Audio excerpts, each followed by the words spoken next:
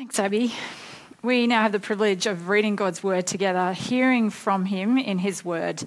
We're reading 2 Corinthians chapter 4, verses 1 to 12. 2 Corinthians chapters 4, 1 to 12.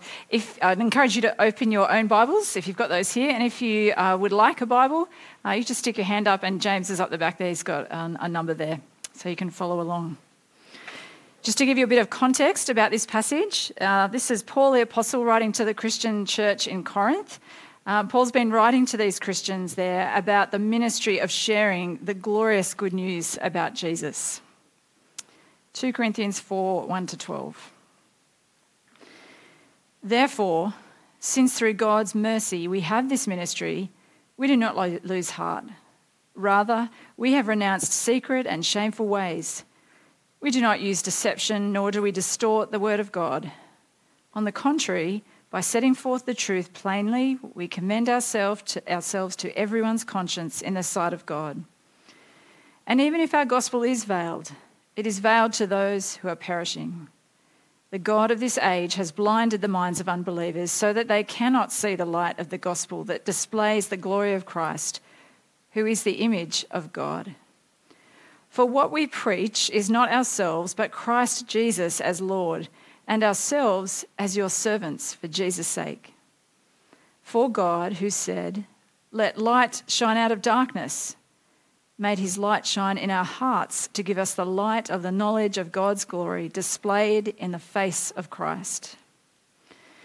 But we have this treasure in jars of clay to show that this all-surpassing power is from God and not from us. We're hard-pressed on every side, but not crushed, perplexed, but not in despair, persecuted, but not abandoned, struck down, but not destroyed. We always carry around in our body the death of Jesus, so that the life of Jesus may also be revealed in our body. For we who are alive are always being given over to death for Jesus' sake, so that his life may also be revealed in our mortal body. So then, death is at work in us, but life is at work in you.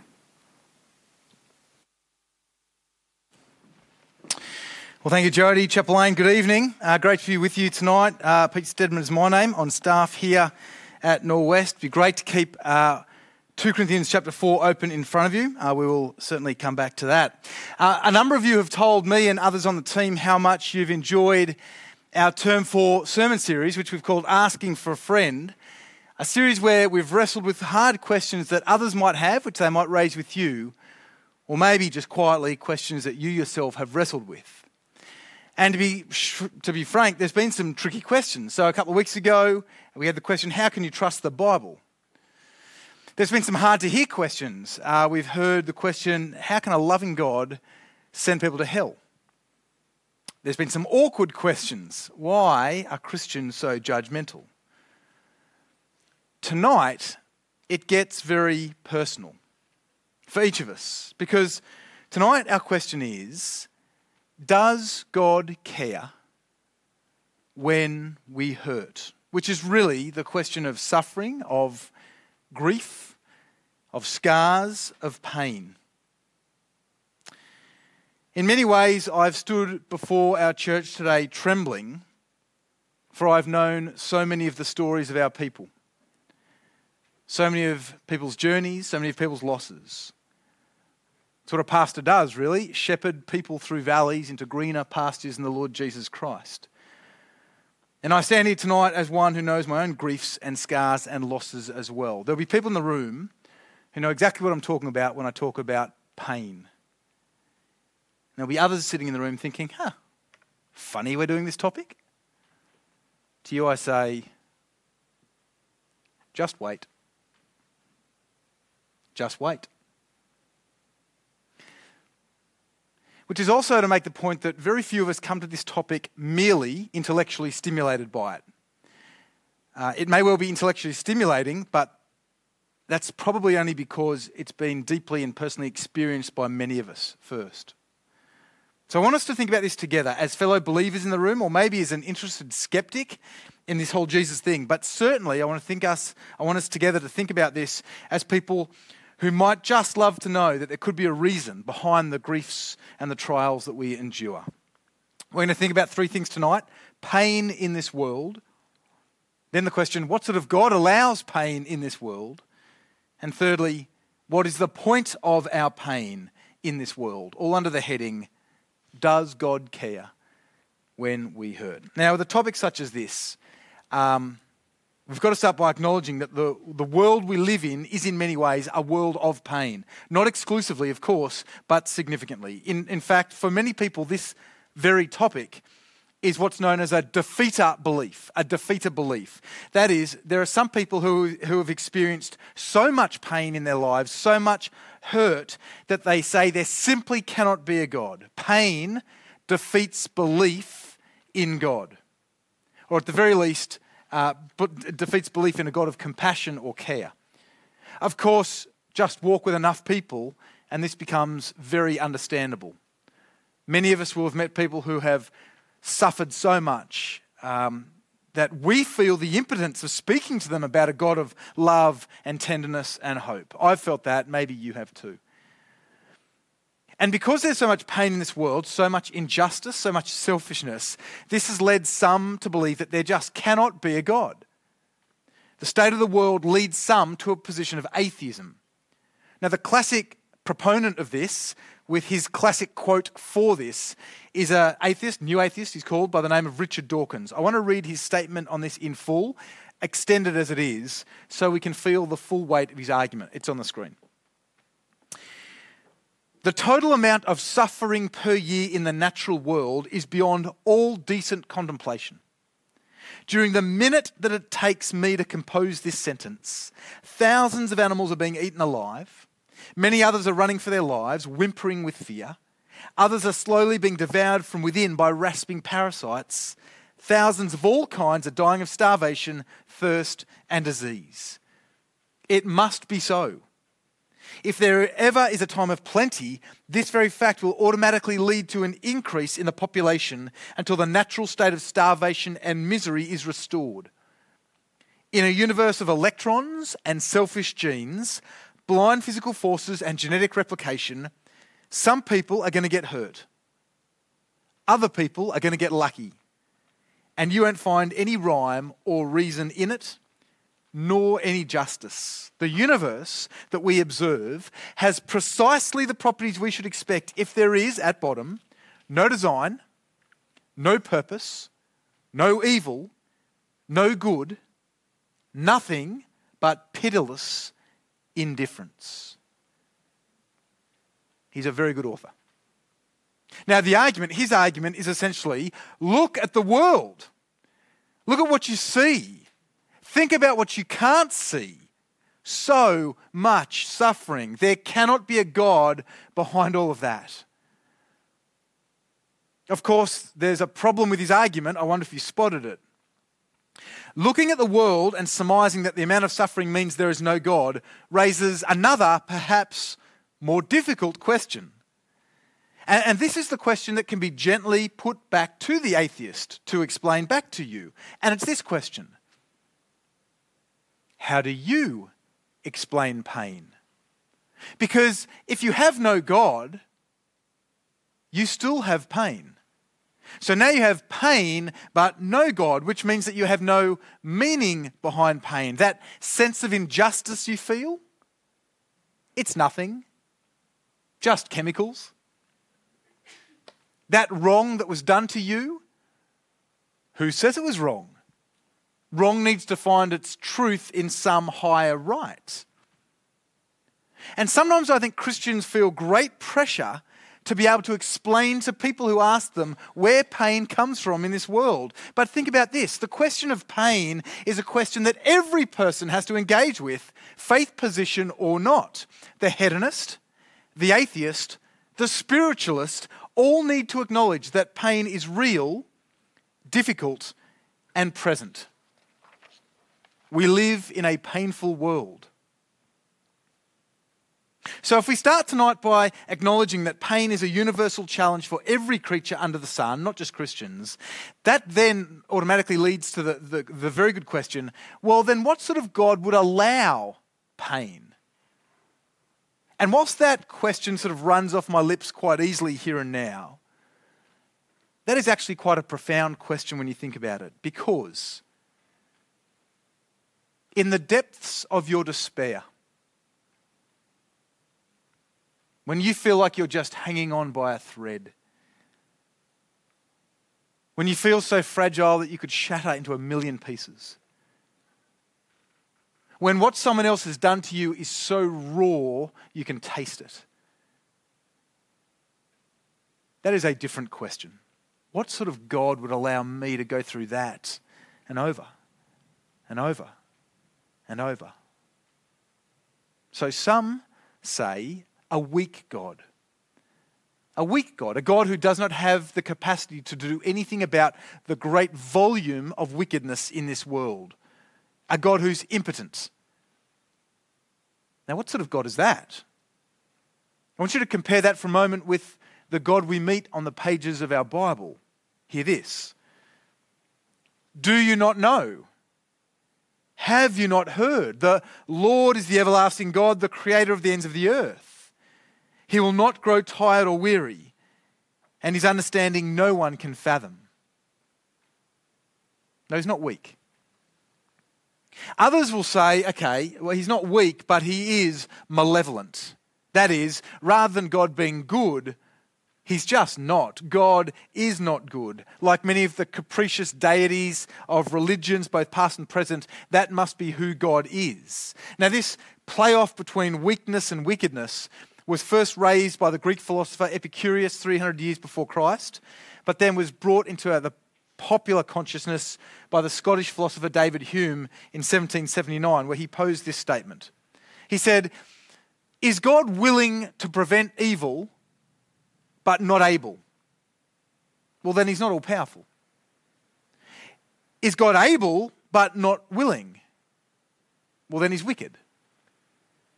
Is God both able and willing? Then where does evil come from? Is he neither able nor willing? What sort of God is that?"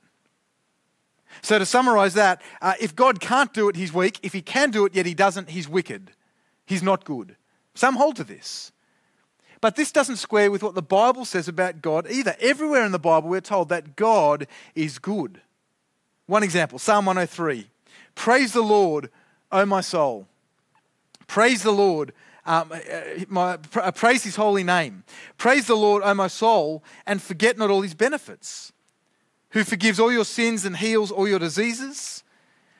Who redeems your life from the pit and crowns you with love and compassion. Who satisfies your desires with good things so that your youth is renewed like the eagles. The Lord works righteousness and justice for all the oppressed. The Lord is compassionate and gracious, slow to anger, abounding in love. You see, according to the Bible, God is not weak and nor is he wicked. But if he's not weak, he's not wicked, perhaps God is simply disengaged. Actually, I think this is the one that almost everyone in the broader community thinks. Think about your friends at school or uni. Very few of them will be atheists or consistent atheists. They'll probably think, oh, God could be there, I don't know. But if he is there, he's disengaged. How most people think is this: well, if God's there, he's out there. And he's distant. He's not present in my life and my day-to-day. But I'm here. And I don't see much of him. And then when suffering hits, pain hits, that view becomes entrenched for people. God may well be out there, but he's not looking at me. In Matthew 6, though, Jesus speaks about God in a very different way. And he describes how precious people are to God. This is what he says on the screens. Do not worry about your life, what you'll eat or drink, or about your body, what you'll wear. Is not life more important than food, and the body more important than clothes? Look at the birds of the air. They do not sow or reap or store away in barns, and yet your heavenly Father feeds them. Are you not much more valuable than they? The Bible does not show us a God who is weak, wicked, or disengaged, but the Bible does show us something else. You know, Christians throughout millennia and today have always believed that the clearest picture of what our God is like and who he is seen in the person of his Son, Jesus Christ. For he is, we're told, both the image and the radiance of God himself. Now, some say God is weak, but Jesus wasn't. Jesus walked on water. He calmed storms. He healed the sick. He raised the dead. Whatever Jesus was, he was not weak. Some say God is wicked. Well, Jesus wasn't. Jesus loved the marginalised, cared for the ostracised, cast out demons, and stood against sin. In fact, you could summarise Jesus' whole life by saying that he lived and died to destroy wickedness. Some say God is disengaged. Jesus wasn't. He spoke with beggars. He walked with prostitutes. He taught teachers and schooled lawyers. He wept with the mourning and he broke bread with the hungry. No one's been more engaged with the people around them than Jesus. So what sort of God allows pain? Well, here's what we can say so far. The God who allows pain is also, and at the very same time, the God who is powerful, who is good, and who is deeply engaged with this world. Not just at the macro level of gravity and planets, but in the minutiae of food and rest and health. And so, Chapel Lane, that brings us to our final question, the question that I haven't answered, the question that, if you like, has been begging for an answer tonight, and it's this. So what's the point of our pain? If the Bible tells us that pain is real and universal, if the Bible shows us that God is powerful, good and engaged, then why my pain? Why your pain?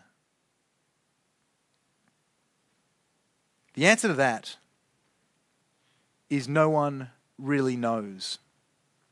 I can't stand before you tonight and give you the answer that every human has asked and every philosopher has pondered. But what I can do tonight is show you how in God's perfect plan, your pain and mine is never wasted. To put it more simply, the reason for our pain is not so clear. The purpose of our pain is crystal. Joe Eaton is a 30-year-old man who lives with the permanent disabling condition of spina bifida. And he has written beautifully on disability and trust in a sovereign God. Listen to what he says. Both pain and pleasure are meant to point us to the same reality, namely that Jesus Christ is infinitely beautiful and so much more than enough for our every need. Living for Jesus, even suffering for him, is worth every moment of affliction. Why? Because Jesus shows you such beauty in pain because he's there and he's carrying us through. Disability and suffering and I exist for the glory of God. I pray that in times of suffering and times of pleasure, my life would magnify the one, and here he quotes 2 Corinthians, my life would magnify the one who died for all, that those who live might no longer live for themselves, but for him who died for them and was raised again. Now think about this for a moment. This is a stunning revelation from a man who lives with permanent disability.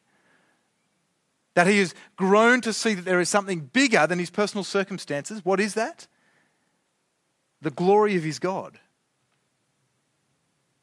And there is the start to the answer to the question of what is the point of my pain? That the God of infinite power and wisdom and goodness might be glorified in your very life.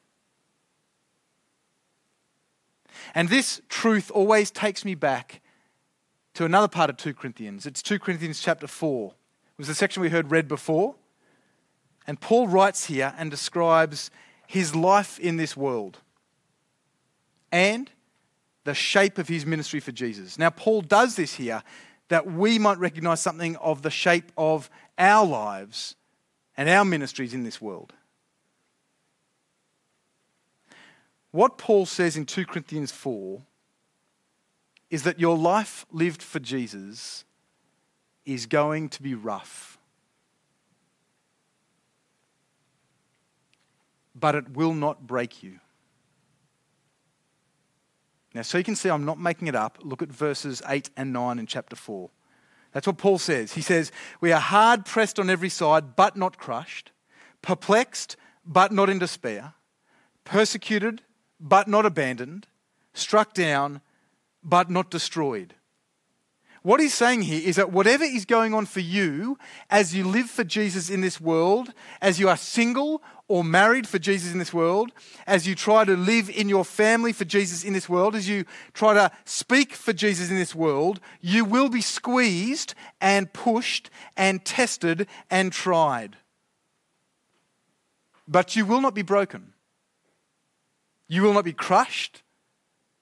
You won't be left despairing nor abandoned or destroyed. In your trial will be God's grace for you.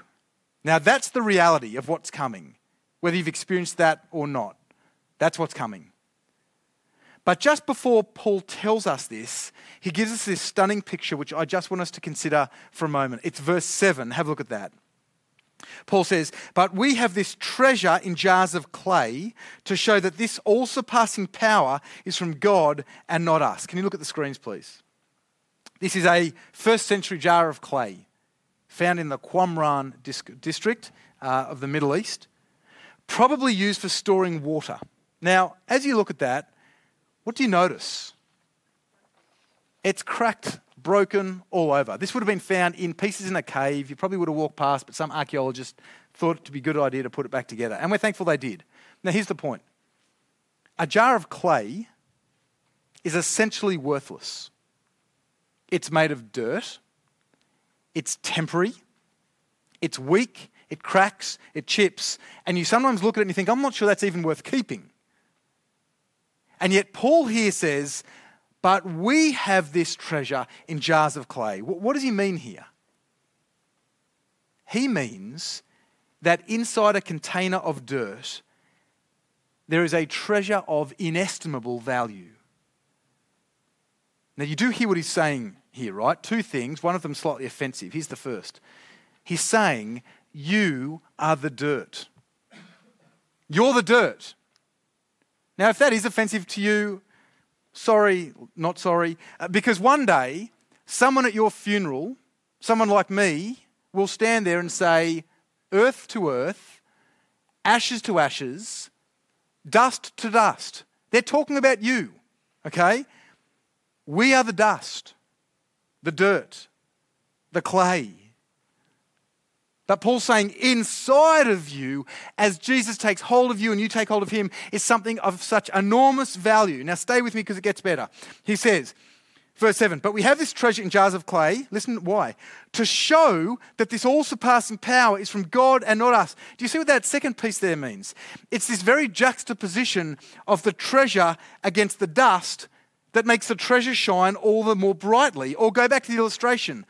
The more the jar of clay is cracked, the more pieces are broken off the jar of clay and are missing, the more the treasure within can be seen.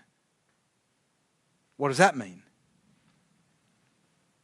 It means that, Chapel Lane, the treasure of the gospel of the Lord Jesus Christ, that is being known and loved and forgiven and restored by the one who died on the cross in your place, on your behalf, that will be seen in your lives more clearly as you are chipped and cracked and squashed and damaged.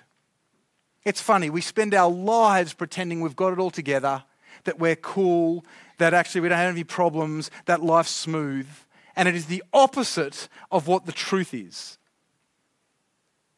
Let me put it this way by mixing metaphors. The jar might get cancer, may deal with chronic unemployment, might struggle with mental health, might struggle with sexuality, may carry the shame of dysfunctional relationships. But despite that, actually not despite that, through that or because of that, the glory of the gospel will shine through more brightly as the treasure of the Lord Jesus remains in the jar. And here's what you have to know. Here's what you have to know tonight. It is not accidental that God's power is seen in weakness. It is his pattern for all whom he loves. Think about Jesus, the King of the world, right? The potentate of time, creator of the rolling spheres, ineffably sublime. The Word became flesh, who made his dwelling among us, who humbled himself and became obedient to death, even death on a cross. and who then carried beatings and spit and nakedness and ridicule and shame with him along the way. Now think about the Apostle Paul. God's plan for Paul is to so squeeze Paul and push Paul and mold Paul into the shape of the life of Jesus himself. Verse 10 tells us, see that Paul will in some way carry around the death of Jesus in his own life. Why? That the resurrection of Jesus, the life of Jesus, the hope of Jesus might be also seen in him, like a cracked and chipped and broken jar of clay. Chapel Lane, that is God's desire for every person who he calls to follow him. It's to so mold you and squeeze you and push you and chip you that you look more like Jesus day by day. Weak, broken, that people might see the hope of the Lord Jesus, the life of the Lord Jesus shining through. So my friends, remember this well. It is not in spite of pain and loss and grief that we model Jesus and speak of Jesus and live for Jesus. It is through pain and loss and grief that we do that. The treasure in the jar of clay is seen most brilliantly when the jar is fractured, yet the treasure still shines. Your weakness, which you pretend not to have, but you do. Your illness, your desperate fears, your dysfunctional family give you wonderful opportunities for the remarkable treasure of the gospel of the Lord Jesus to shine wonderfully in you out of dark places. Let me finish. 2 weeks ago, I sat on that deck for an hour with a man from Norwest for whom I have remarkable respect. Remarkable respect. He struggles with mental health issues. He wrestles with his sexuality. He questions his parenting. He considers what sort of husband he is. Work is uncertain. His physical health is challenged. And he was telling me that he thinks that right now, at this time, God's teaching him the importance of learning to sit in his pain, whilst knowing at the same time that God's face is turned towards him. And also knowing that he'll probably never have answers to the thousands of questions that he has. I think that man was describing to me what Psalm 34 speaks about, where it says this: the Lord is close to the brokenhearted and saves those who are crushed in spirit. Does God care when we hurt? He really does. Let's pray together. Good and gracious Heavenly Father, we thank you for your word. We thank you for the way you speak to us. We thank you for what we read in James chapter 1, where you tell us that blessed is the person who perseveres under trial. Because having stood the test, that person will receive the crown of life that the Lord has promised to those who love him. Father, help us to believe that we are blessed under trial. We feel cursed. We think you've turned your face away. Help us know that you have us in those moments. And Father, will you help us never waste our suffering? Don't let us waste our suffering. May we allow you to use it to show us how desperately we need your grace, your kindness, and your Son Jesus always. And we pray this in Jesus' name. Amen.